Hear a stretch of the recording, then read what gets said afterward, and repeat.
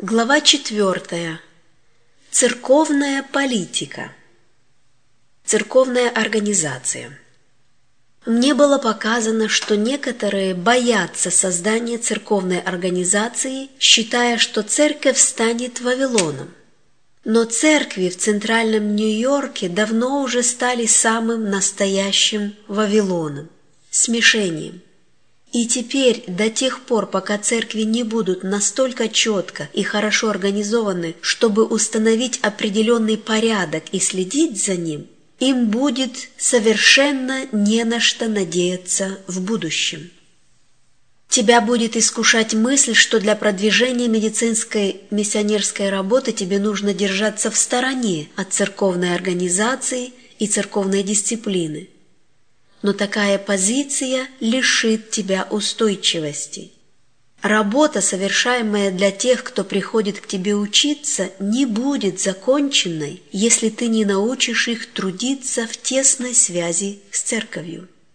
Будучи повязаны доводами подобного рода советчиков, мы должны спросить самих себя: должен ли я, будучи христианином, Детем Божьим, призванным быть светом миру, проповедником праведности, тем, кто так настойчиво защищал истину и путь, которым Господь вел нас, должен ли я объединять усилия с теми, кто противостоит Божьей работе? Должен ли я, хранитель тайн Божьих, раскрывать его злейшим врагам замыслы его народа? Не укрепят ли подобные действия нечестивых в их противостоянии истине Божьей и его народу, чтущему его завет? Не помешает ли эта уступка мне раскрыть уста для призыва, увещевания, предостережения и мольбы как в своей собственной семье, так и в Церкви Божьей? Если бы Павел или Петр были помещены в такие же обстоятельства, предали бы они святое доверие? Пасторское рукоположение. Христианская церковь в этот момент вступала в новую эпоху. Теперь она была готова энергично проповедовать Евангелие среди язычников и принять в свое лоно большое число новообращенных. Апостолы, призванные руководить этой работой, оказались бы под подозрением ревнителей иудеев, и против них возникло бы сильное предубеждение. Их учение о разрушении, стоявшей посреди преграды, которая так долго разделяла иудейский и языческий мир, привело бы к обвинению их в ереси, и их авторитет как служителей Евангелия был бы подорван в глазах многих ревностных, уверовавших иудеев. Бог предвидел трудности, с которыми встретятся его рабы, и чтобы они не подверглись нареканию, Он дал церкви откровение при всех отделить их на дело служения.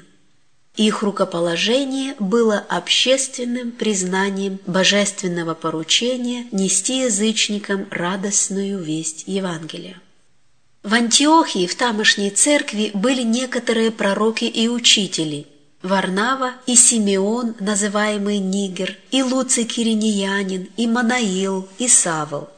Когда они служили Господу и постились, Дух Святой сказал: «Отделите мне Варнаву и Савла на дело, к которому я призвал их». Прежде чем стать миссионерами в языческом мире, эти апостолы были торжественно посвящены Богу постом, молитвой и возложением рук. Таким образом, они были уполномочены церковью не только учить истине, но и совершать крещение и организовывать церкви. Братья, совершающие ответственное служение пастыря, должны показать, что они всецело преданы этому служению. Они должны принять Христа как своего личного Спасителя. Людей рукополагают на служение до того, как основательно проверяют на пригодность для святого труда. Намного лучше было бы тщательно проверить их до принятия на работу, чем подвергать суровому экзамену после того, как они утвердились в своем положении и оказали влияние на служение.